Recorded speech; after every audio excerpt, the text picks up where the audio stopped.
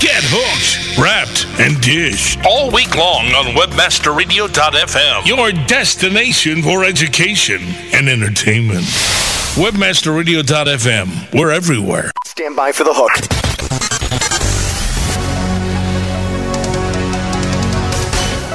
Welcome to The Hook with Katie Kempner, Vice President of Agency Communications at Crispin Porter & Bogusky, the most awarded advertising agency in the world. Every Tuesday at the intersection of advertising and PR, The Hook, where Katie talks with advertising visionaries, top journalists, cutting-edge creatives, authors, and PR gurus. Hear what these industry insiders have to say about the changing landscape of advertising and PR today. Now here's your host, Katie Kempner. Hello, I'm Katie Kempner. Today is Tuesday, March 13th, and you are listening to The Hook, where each week I talk to advertising, branding, and public relations insiders who are both leading and covering the industry. The thought leaders I talk with bring their unique perspective on what this rapidly changing and evolving industry means to them and ultimately to you. And my hope is that you will find these conversations both informative and even at times inspirational. It's a tall order, I know, but one that I also know we can fill today with my guest, Holly Sanders. Holly Sanders is a business reporter for the New York Post, the nation's fifth largest paper. I did not know that. For 3 years, she has covered Madison Avenue, and her stories also span marketing strategy for major U.S. companies and the sponsorship of high-profile entertainment and sporting events such as the Super Bowl and the Olympics. In May 2004, she began reporting for the paper's business section, writing about technology. Previously, she was a financial reporter for Bloomberg News, where she covered media conglomerates such as Time Warner and NBC Universal. She also covered cable TV operators, including Comcast and Adelphia Communications. Holly received a master's in journalism from Northwestern University in 2000 and a bachelor's in journalism from the University of Oregon, or Oregon, she'll have to tell me, in 1999, and she is a member of Phi Beta Kappa. Holly, welcome. Thanks for having me. Oh, thank you for being here. Is it now? How do you say it? Is it Oregon or Oregon or? It's Oregon. I say it's Oregon. like the instrument, Oregon. Yeah, but it's okay. A lot of people say Oregon. Maybe we should just consider pronouncing it differently and make it easier for everyone. Well, is it like is it the Caribbean? Is it the Caribbean? I mean, exactly. If you live there, you probably it's like nobody who lives in Illinois says Illinois, right? But you'll catch a few people here and there that'll think it's the latter. So, well, in the advertising community, I think the biggest dispute would be is it con or can? Yes, yeah. I never did figure it out, and I do have a French friend, though, who pronounced it for me, and I have to say, the reason I think for the confusion is that the French kind of do a cross between the two, but you have to have that Frenchness about you to pull that one off, unfortunately. Or it won't work. Yeah, exactly. Now, how are you doing with daylight savings time? I personally am exhausted. Yeah, I actually went to a wedding this weekend, so I think it was the wedding that wore me out. Daylight savings time was the least of my problems, but I think I caught up on my sleep now. Weddings are fun. I love weddings. Yeah. No, this was actually a good friend of mine who also was a journalist for a brief spell. She's now going to medical school, of all things. So, yeah, she decided to be easier than journalism. Actually, I'm kidding, but you never... Journalism to medicine, that makes a lot of sense to me. Yeah, it does. Actually, she did work for a medical journal for a while, so she was a medical journalist, so to speak. Well, let's talk a little bit about the Post. And first of all, I didn't know that was the fifth largest paper in the nation. Yeah, it just happened this year. We overtook the Daily News. I'm sorry for any Daily News lovers out there that are listening, but we did. We officially, I don't know if you could say we won the tabloid war, but we certainly pulled ahead, at least in this battle. So that was nice. Yeah, it's been years and years in the making, because the Post used to have, I think, a circulation of around 250,000. Mm-hmm. And around 2000, and so it's come a long ways. I mean, it's practically tripled that. So something to be proud of. It's we like to brag that they're the country's fastest growing paper. I don't know how true that is this quarter, but we'll see when the numbers come out. Well, congratulations on the first part of it. But now I saw a quote that you had in an interview in PR Week where you said that the New York Post is a really good reporter's paper. Yeah, that what comment, I think that comment caught a lot of people by surprise, but I am as sincere now in saying that as I was then, and it's what I mean by that is, I think a lot of reporters like myself appreciate having the latitude and freedom to pursue stories that they are interested in. If you work at a really big paper, it can be very bureaucratic. There's a lot of decision makers. Everybody's trying to decide what goes in the business section, what goes on the front page. And the nice thing about the Post is that when you go to your editor and you tell him or her, this is a story I want to do. I think this is important, and this is why. It's still an entrepreneurial enough a place that they will say, okay. Every once in a while you might run into a little, into an obstacle or two, but for the most part, they give you pretty much free rein, and I definitely appreciate that. Other places where I've worked or where I've interned have made that, much more difficult. There are just a lot of moving parts, and here it's a pretty slim organization in that sense. The reporters have a lot of pull, and I think the editors do support us when we want to go after something. So that's what I meant by that comment. Well, what are some of the stories that you're interested in right now? Well, you want me to tell you what I'm working on today? Yeah. Well, there are some bigger picture trends going on out there. It's the annual ritual known as the Upfront is coming up. It starts kind of gaining steam in April and then becomes, full bore in May, so to speak. And that's when, the world's biggest advertisers essentially and the television networks meet and try to hash out pricing. And they basically end up, buying and selling roughly 3/4 of the television ad time. So that's a big deal. And with television under a lot of pressure these days to maintain rates, there's a lot of concern about how many people are actually tuning in now. Obviously, a lot of people are skipping commercials with TiVo and DVRs, and in addition, there's a lot more competition from the internet and video games and cell phones, you name it. I think a lot of eyes are on the Upfront this year. It can be a little bit insiderish. Most of the negotiations go on behind closed doors. There's a lot of smoke and mirrors. There are also a lot of glitzy presentations, which is really the only thing you see on the surface. The networks trot out all their talent and try to wine and dine the advertising community, which is understandable. Everybody, wants to pull in a lot of ad dollars. But it's a complicated and long process, but it also is a strong indication of how healthy the advertising market is and what kind of pricing they're going to be able to get. So journalists like me, of course, you can't ignore it no matter how many times you cover it. It's like the Super Bowl ads, Right. You've got to tune in. So that's one really big story. Another big one that's out there is changes in everybody talks about change in the ad industry, and of course it is an industry in major flux. Crispin obviously is one of those agencies that's kind of leading the charge in the way that it has kind of a better lay of the land about how media is changing and how to reach consumers, especially, this young men. Everybody wants to figure out how do you reach young men, and Crispin certainly earned a reputation for being able to get close to them than probably most agencies. But there's a lot of concerns about how agencies have to reposition themselves and stay relevant. And clearly, they're struggling to do that. I'm just looking at statistics that are out today, a new report about the number of chief marketing officers at large companies that are looking at making changes to their ad agencies or their agency roster. And roughly half said that they were looking at making changes this year. That's a huge number. That kind of turnover is almost unheard of. Excuse me?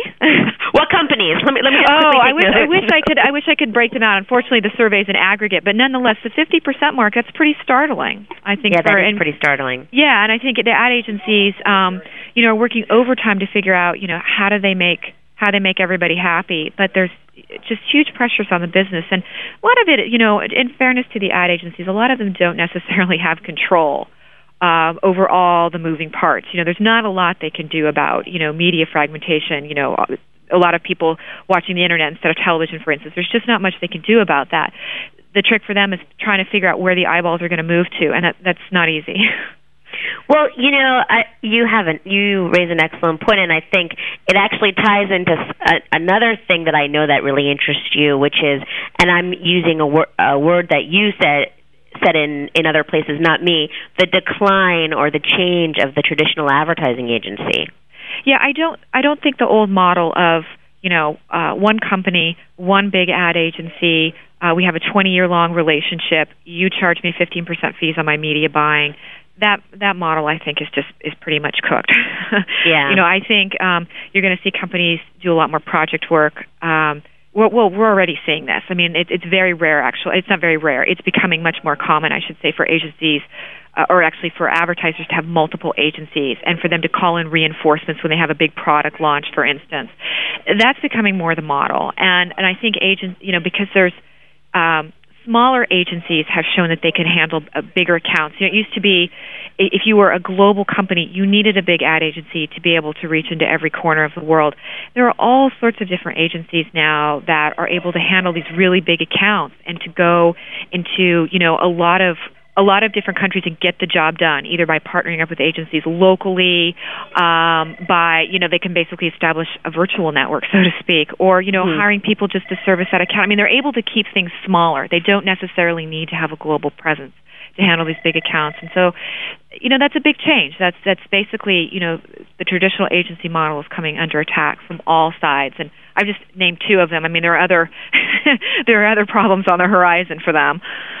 But now, let me ask you something. I mean, you said something that we think about a lot at CPB, which I guess now we're considered a much bigger agency, but we're certainly not considered, the old model, which is things are being parceled out in projects, and that's difficult when you're trying to build a brand. I mean, do you think that that's affecting brands in a negative way? I think it can cut both ways. Yeah, I do. I mean, prime example, and this also, I hate to keep talking about Crispin, but it comes into play here.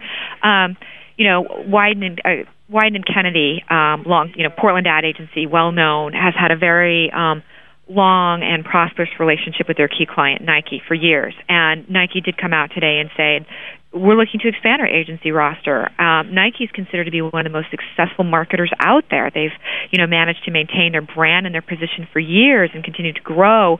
And the fact that even they would say, look, we're looking for a little bit more creative juice here is kind of shocking in some ways. And, I understand Crispin, that Nike's been talking to Crispin about a piece of the business. So I have no comment on that at all. No, well, I wasn't expecting it, although feel free to throw it out there. But the bottom line is that well, you may get an advantage in terms of, you do want that new sort of creative mojo, for lack of a better way to put it. There's a drawback in the sense that I think that the longer you work with an agency, probably a better understanding they get of the brand, the DNA, and probably the research. I mean, research is a huge part of advertising and marketing, make no mistake about it. It's not just putting a cute little ad up there. I mean, you have to really understand who the customer is and what they want. And if you don't have time to get steeped in that, or there's constant churn or change, I'm kind of wondering if you're not losing a lot of time and money trying to break in a new agency each time. That seems to me to be the risk there. That and maybe not everybody acts in good faith. I think you're 100% right. I think it's very difficult for an agency to truly get in and know the brand if they don't have the opportunity to do that, and instead they're trying to just do this one thing or this other thing. But you're right, that's the way things are going. But now let me ask you sort of the second part to this question, which is, what does that mean for the traditional advertising agency like Y&R or Lowe or somebody that's names that were originally synonymous with Madison Avenue? Right. Well, I mean, it's no secret that both Y&R and Lowe have serious problems and have lost a tremendous amount of business. So what you can already see in the traditional agencies is that you either evolve, meaning you either figure out how to advertise on the internet, you figure out, you somehow, I don't know whether it's you bolster your research, you get more creative talent from different shops, whatever it takes, you have to figure out how to meet the changing needs of the industry. And if you don't do it, you suffer. If you do, you can make the transition and become perhaps a different kind of beast, than what you were before. Yeah. But, advertising has been such a lucrative business for so long, doing what it's done. And it's still an industry that by and large depends on the 30-second television commercial, which I'm not one of the people, by the way, that believes the 30-second ad spot is going to go away. Not in the near future. I think it's going to be around for quite some time. But I think how it's done and who does it and how much they charge for it is certainly changing. And the traditional agencies have to get ahead of that because certainly some of them are falling behind, and that's I would not be surprised if at some point you saw one of the big traditional agencies subsumed by a smaller agency even, or you are seeing this. Draft, a well-known direct marketer, combined with Foot Cone & Belding, a storied advertising agency. Draft is taking the lead in that merger. They are the ones that are basically calling the shots. I mean, they may disagree, but that is in fact what's going on. So you can already see the balance of power is shifting considerably. They're having to come up with new models and new ways of doing things. we'll see how it all pans out. I mean, I can make some predictions, but probably only half of them will be right. Well, maybe we should hear some predictions, and I definitely want to talk more about the shifting. You talked about, ad dollars shifting to the Internet. Let's do this. Let's take a very short break, and when we come back, we'll talk more. Sit tight and don't move. The Hook will be back after this short break. Faster than a speeding bullet, it's the super way to pay. It's Fast Transact. Fast Transact is the safe, secure, and fast way to process credit cards, online checks, and gift cards. Find multiple payment gateway and merchant account options to keep your costs down and sales up, and away. You can build your business empire in a single bound, while Fast Transact fights the never-ending battle to keep payment processing safe and secure. Your quest for an e-commerce solution has found its final destination. Fly over to fasttransact.com today. MarketingExperiments.com. Learn how we increase traffic by 446% with our Google AdWords campaign while reducing cost per click by 58% at MarketingExperiments.com. MarketingExperiments.com. Log on and register for our interactive SEM certification course today and discover how to build, target, and maximize ad campaigns like an expert through our proven paid search optimization formula. MarketingExperiments.com. For details, see MarketingExperiments.com/PPC. Marketing Experiments. Discover what really works. It's a no-brainer. Reaching customers everywhere they search is smart business. However, reaching them through web and mobile search, as well as free directory assistance with effective pay-per-call advertising is, well, ingenious. Ingenio Pay-Per-Call delivers highly targeted phone call leads to businesses looking for new customers. And the advertising business only pays per new customer lead. Call 1-800-705-0632 today to ask about your free trial or go to ingenio.com/webradio. That's ingenio.com/webradio.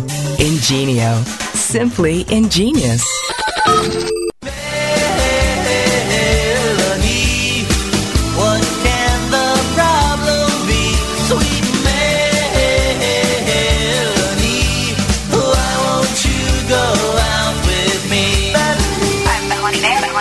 To be incredibly entertaining. I want to ask you a question that comes with controversy. Oh, now you're really tapping into it, Byron. See, now you get the chance to ask all the questions that you always wanted to know. Even better, this is going to be podcast so we can listen and laugh later. This is one of your favorite things. Keep it simple, stupid. What can the problem be? Sweet Melanie, why won't you go out with me? It was Tiger, Tiger, Tiger. Yeah, no question. I think it was Tiger, Tiger, Tiger, Tiger, Tiger, Tiger. He is the name. I mean, he is what golf is resting on right now. I think he's a great team player. He did buy his wife a new yacht. Yeah, well, for that team, he's doing well. Yeah. Get to know Melanie Nair on Life Tips. Wednesdays at 3 p.m. Eastern, 12 p.m. Pacific. Only on WebmasterRadio.fm.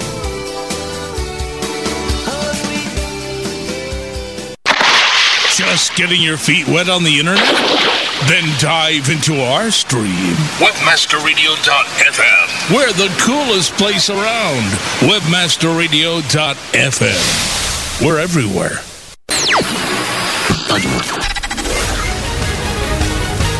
Now back to The Hook.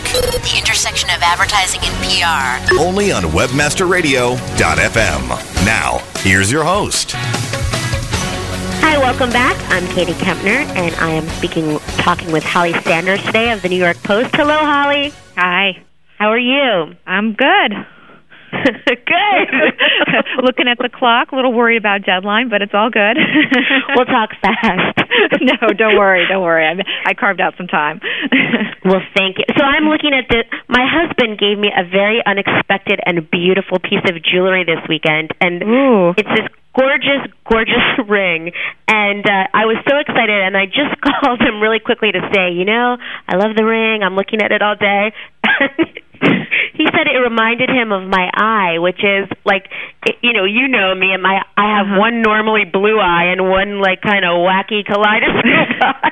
And I thought that's not a very nice thing to say. It reminded you of my one eye. A wandering eye, you know. I mean, it's not a wandering eye. It just happens to be blue, green, and brown as opposed to your normal one color. But right. So that's not the eye that the ring reminded him of. But weird. It sounds like a beautiful ring, though. Oh, it's stunning. I'll have to show it to you soon. So, you mentioned an agency that I just wanted to touch on really quickly, FCB Draft merging, and they merged, and then quickly right away they got embroiled or in the middle of a big controversy when they were awarded the Walmart account, and then it was yanked away from them. Oh, yeah. And I wanted to know, scandal of the year. Being at the Post, how much of a story like that do you focus your attention on, and how much is it not as interesting to you?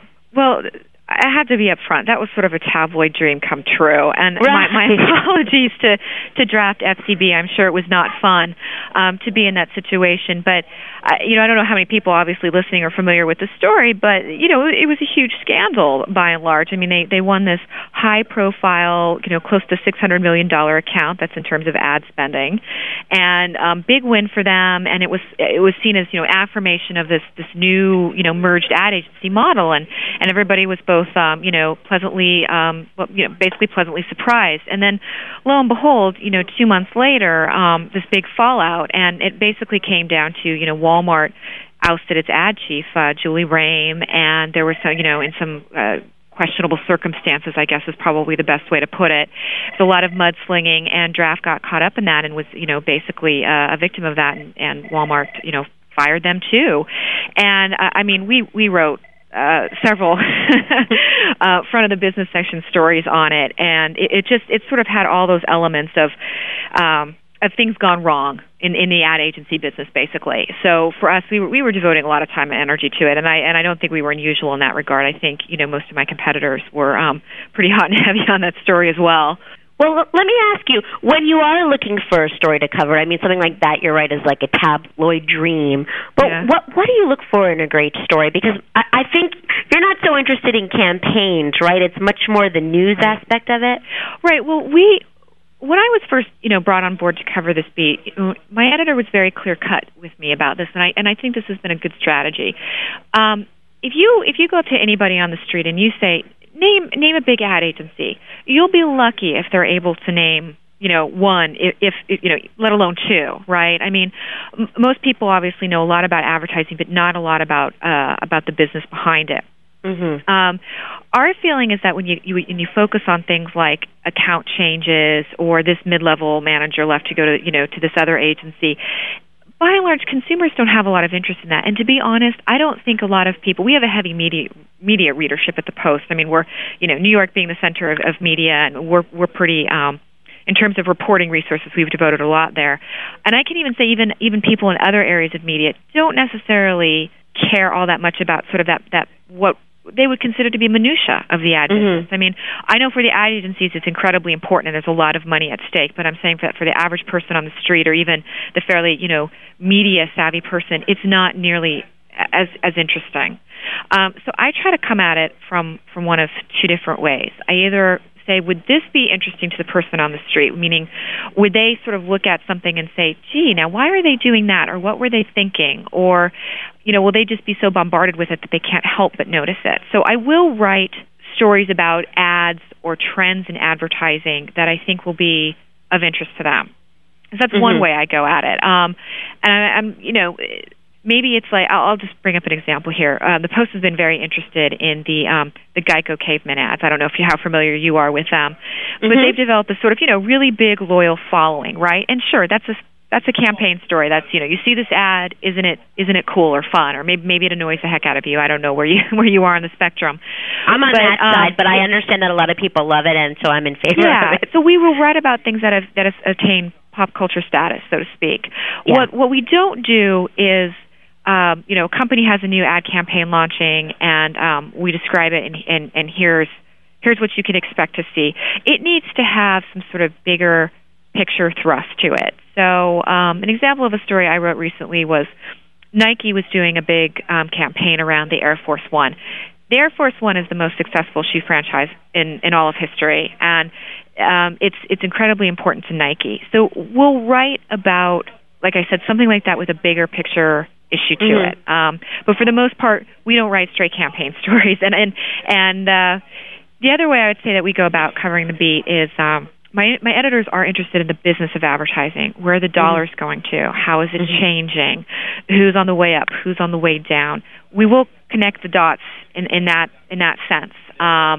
And they care a lot about that. But we kind of go one of those two ways, and that might seem a little bit strange because it's kind of a bifurcation, so to speak. But oddly enough, it's kind of worked for us. It's allowed us to be, I think, of enough interest to the advertising business and also to consumers.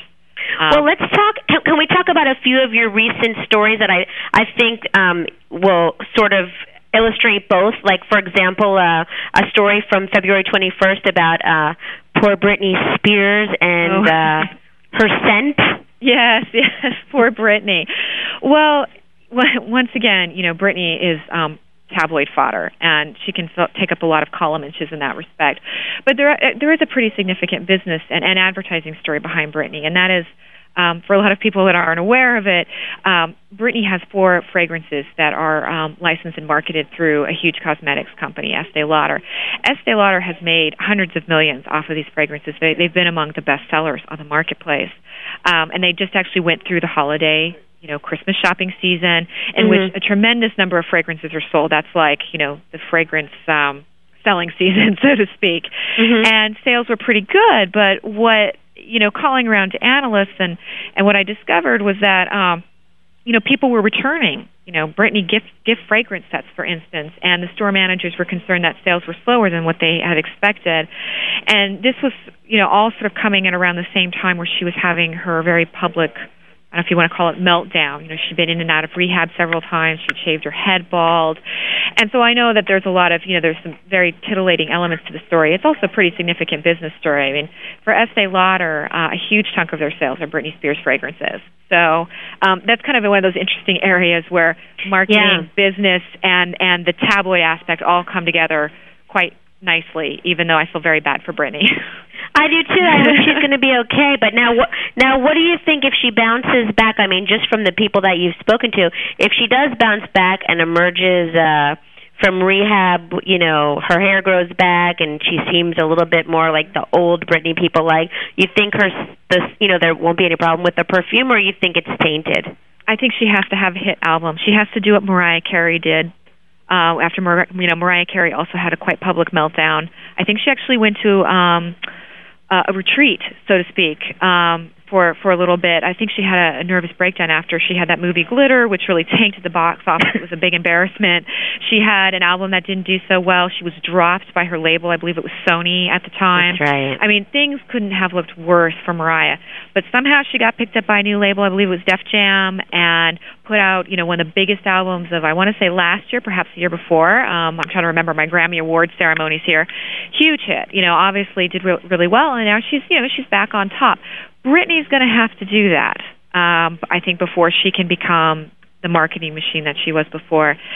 Whether it'll happen, gosh, I don't know. I feel like that's in the hands of her music producers in large part. I mean, it's such you're right. You see it so many times.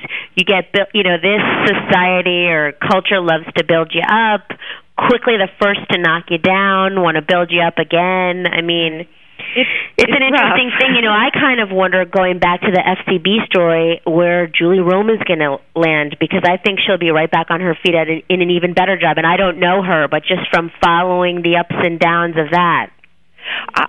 I have, I guess you could say, a career trajectory that I could see working out for Julie. I don't know how well you know her.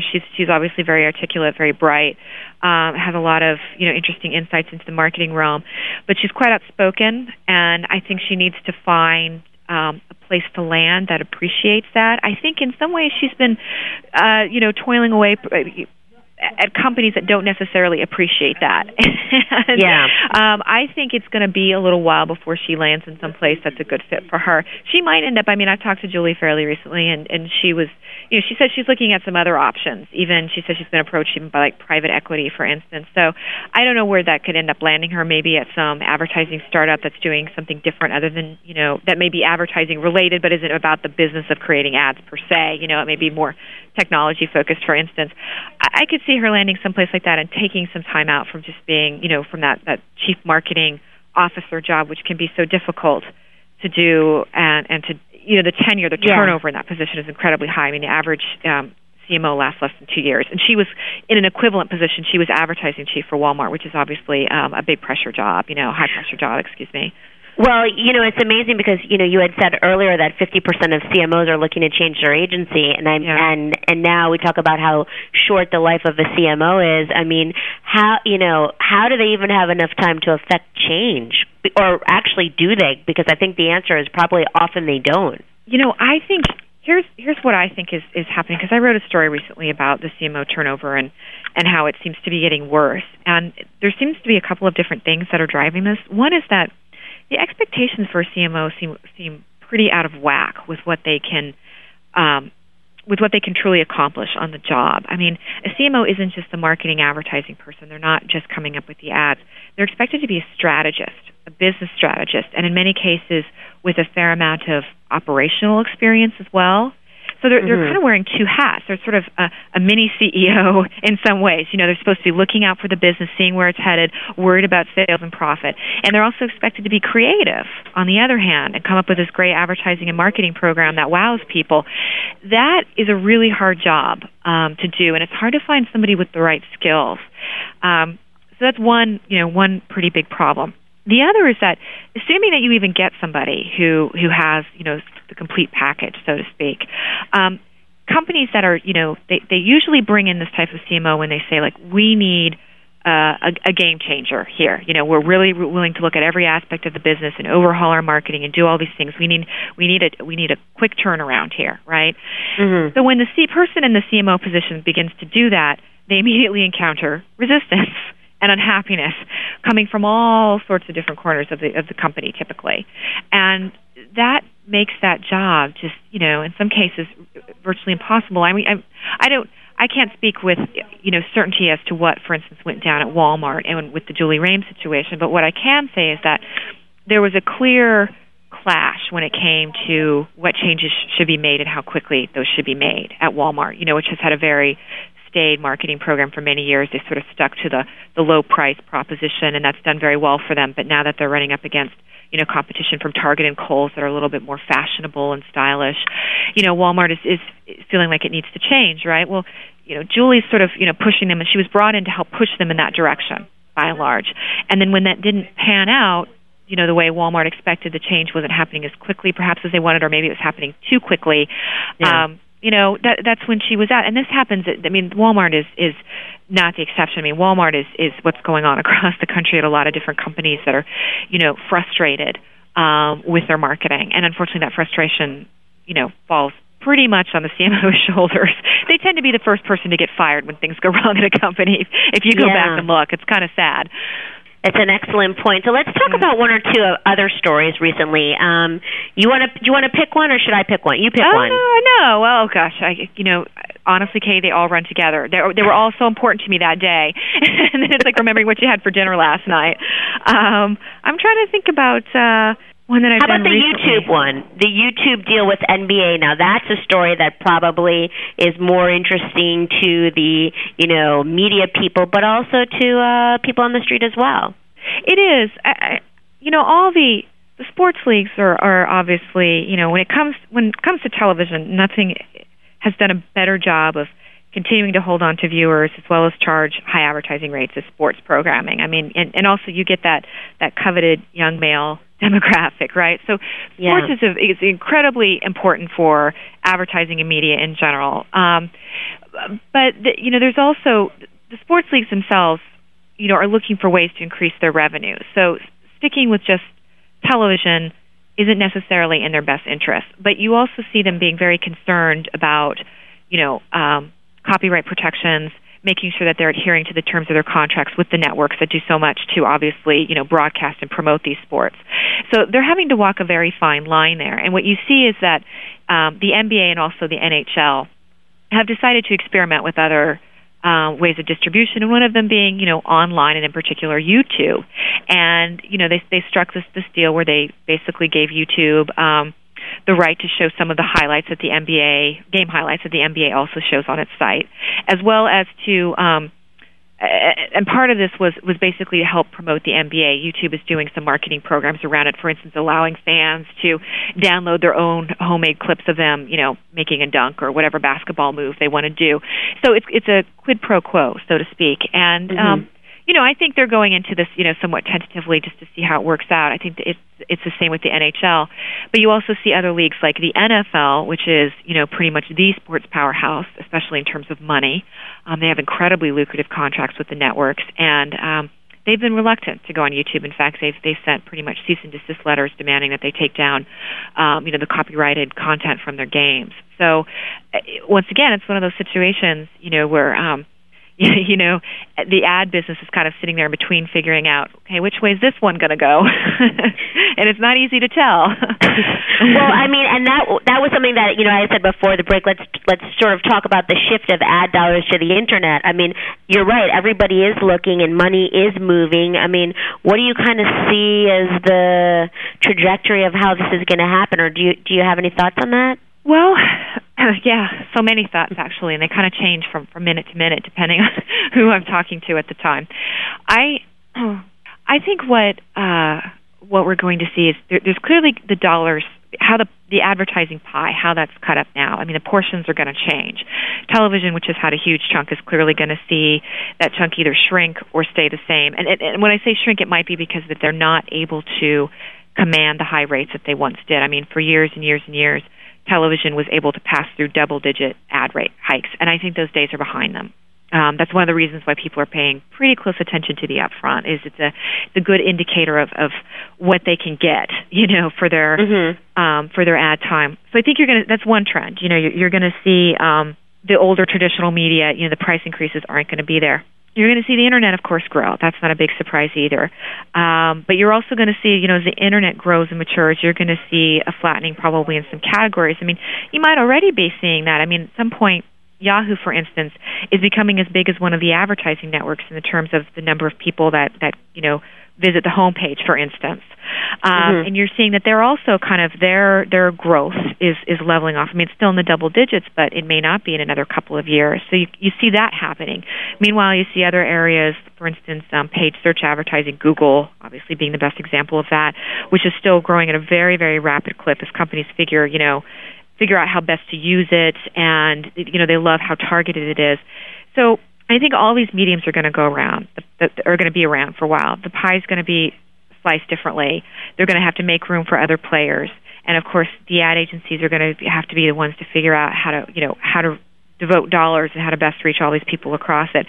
And I mean, in saying that's not a particularly original thought. I'm not a doomsayer in the sense that I don't think the whole television business is going to go away or be upended. I think they're also going to grab a portion of the Internet dollars. They're going to figure out how to stream their content online, and I think some of them will do a better job than other ones.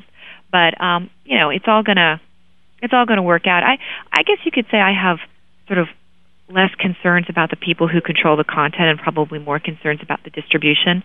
I mean, if you think about it, if you're a cable company or you're a satellite company or you're an internet broadcaster, I mean, that's over what medium will people really be watching television in 10 years? Will it still be through the cable pipe into their home, or will it be, through the internet connection that their cable provider supplies, or will it be through some, free Wi-Fi that the city has built?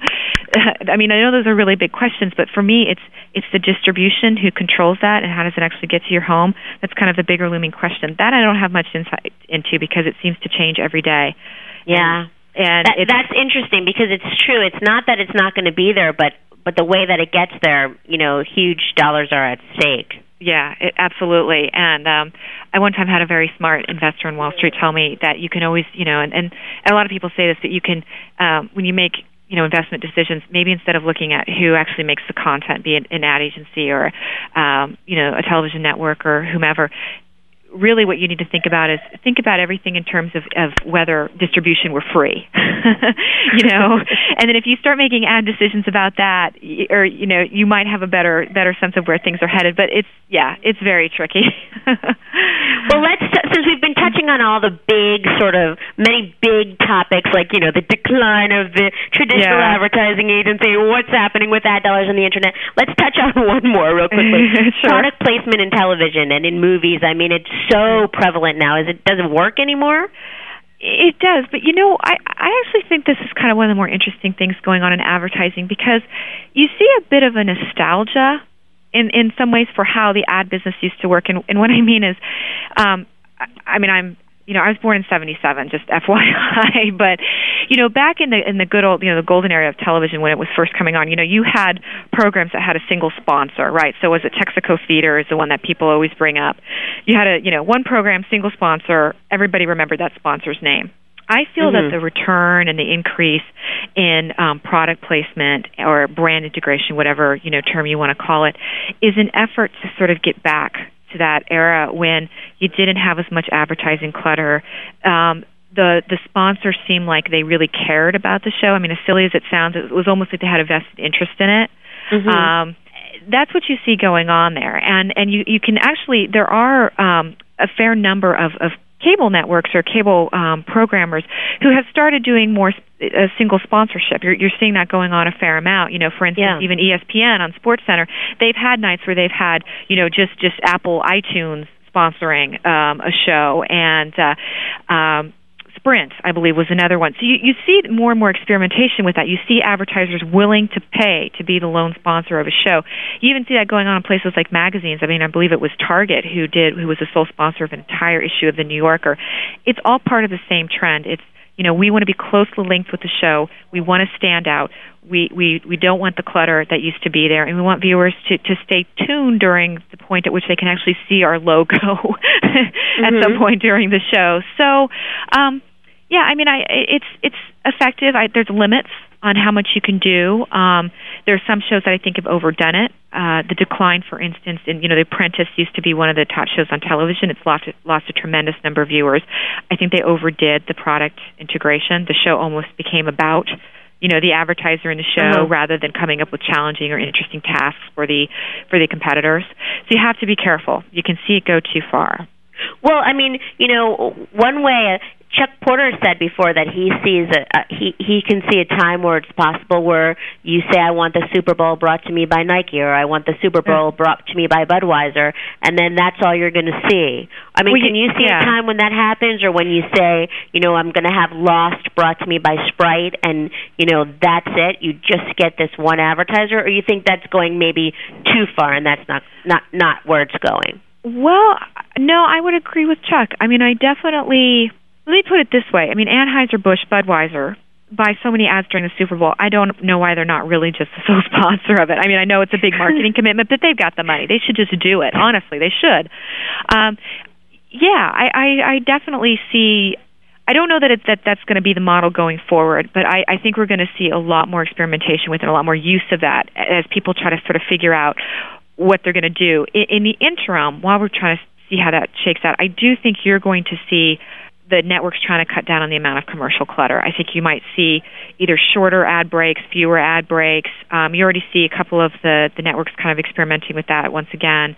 I think they have to go in that direction. I mean, people are just bombarded by ads pretty much everywhere, and they have to get a little bit more, creative and sensitive to how they deliver them. And I, for one, am all for it. As much as I love the business of advertising and covering it, I'm sympathetic to the consumer that just feels like everywhere they turn, they see an ad. So then what could be better than right this very second take a very short commercial break? Excellent. We'll be back right after this. My point exactly. Sit tight and don't move. The Hook will be back after this short break. Want no-nonsense tool used exclusively for communicating with the media. PR Web was the first company to develop a distribution strategy around direct-to-consumer communication by implementing Web 2.0 technologies. PR Web has completed the online communication loop by directly engaging your audience with your news. For example, PR Web is the first newswire to integrate press release trackback. Whether you want to dominate your market or just make a little noise, PR Web is here to help you thrive in the marketplace and the media. PR Web. Now, experience the future of web design and development with a whole new level of efficiency, expressiveness, and simplified workflow. Introducing Studio 8, a compilation of the latest releases from Dreamweaver, Flash Professional, Fireworks, Contribute, and Flashpaper. Sure to inspire you to create superior online video sites and mobile content. And now, through this exclusive WebmasterRadio.fm offer, listeners can save a whopping $100 off Studio 8. Visit the online store at Adobe.com or contact Adobe Customer Services and provide promo code Webmaster Radio in order to receive your discount. Studio 8, your way to create. Wow, I never saw anyone fish with such a wide net before. Oh, really? I don't like fishing with a pole. Can't catch the big ones fast enough. No kidding. You've got a bunch. Yeah, I know. This wide net gives me great distribution and reach. Really? How's it work? Well, fish like to move around to various parts of the lake, so by casting a wide net, I gather fish from everywhere they congregate. Wow, that's pretty smart. Thanks. Wide nets work. And they make you look smart. If you're looking to cast a wider net and fish where the fish are, Look Smart Advertising Solutions can help. Go to signup.looksmart.com to learn more. Flashback, November 2004. A brand new radio station launched onto the World Wide Web. That station was WebmasterRadio.fm. Today, Webmaster Radio is one of the fastest growing internet media outlets in the world. Webmaster Radio boasts one of the most respected talk radio lineups in the internet business world. Danny Sullivan, Chris Toll, Susan Brett, Jim Hedger, Barry Schwartz, Jeremy Shoemaker, Ryan and Jeffrey Eisenberg, Greg Nyland, Katie Kempner. We travel coast to coast to bring you the most extensive and detailed live coverage of the most high-profile trade shows in the world. Ad Tech, Search Engine Strategy, RSA, Webmaster World, DMA, Ecom Expo. And we have brought you keynote speeches and interviews of some of the biggest influential names in business today. Eric Schmidt, Andrew Hayward, Barry Diller, John Patel, Keith Barras, and way too many others to mention. Our live programming and on-demand podcasting keeps the B2B world informed. We are WebmasterRadio.fm, and we're everywhere. Blog, blog, blog. WebmasterRadio.fm. We're the talk of the town. WebmasterRadio.fm. Thanks for listening. WebmasterRadio.fm. We're everywhere. Now back to The Hook. The intersection of advertising and PR. Only on WebmasterRadio.fm. Now, here's your host.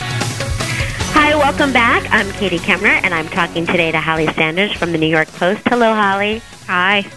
So we're running out of time, but there's a couple of things that I think for all my, colleagues, my PR peeps, I'd just like to get sort of your word on, which is, what is the best way for someone to get in touch with you if they do think, that they have a story that would be interesting to you?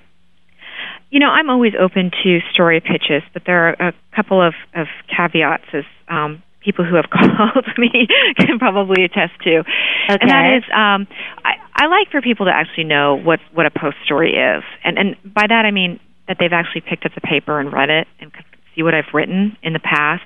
I get an awful lot of pitches with people saying, here's a story about a small personal finance site that's trying to attract consumers, and I say, when do we write about personal finance? When it's I just like for it to be post appropriate, and I'm pretty much beyond that. I'm open to most things, I really am. But I'm surprised at the number of people who've called me who just haven't really bothered to take a look. And I just ask for people to do a little bit of homework first. That's really it. And I think most of my ad colleagues would agree with me on that, or journalism colleagues in general, actually. And can they call you? Can they email you? I know that's a very yeah. They can do. I mean, question, a call or email is best. I mean, what I usually say is if it's kind of a long-winded explanation for the story, that they send me an email outlining it, and if I'm interested, I'll give them a call back. Usually, the 1-2 punch. I do make it a point to go through all my emails. Occasionally, I'll lose one, but for the most part, if I haven't called them back about an email, I tend to not be the type that likes to be bombarded with calls. So, either do the call or the email, kind of figure out which one you're going to do, but probably don't do email, call again. The PR person technique. Email, call again, email. Yeah, that's happened to me on occasion, and it makes me pretty cranky.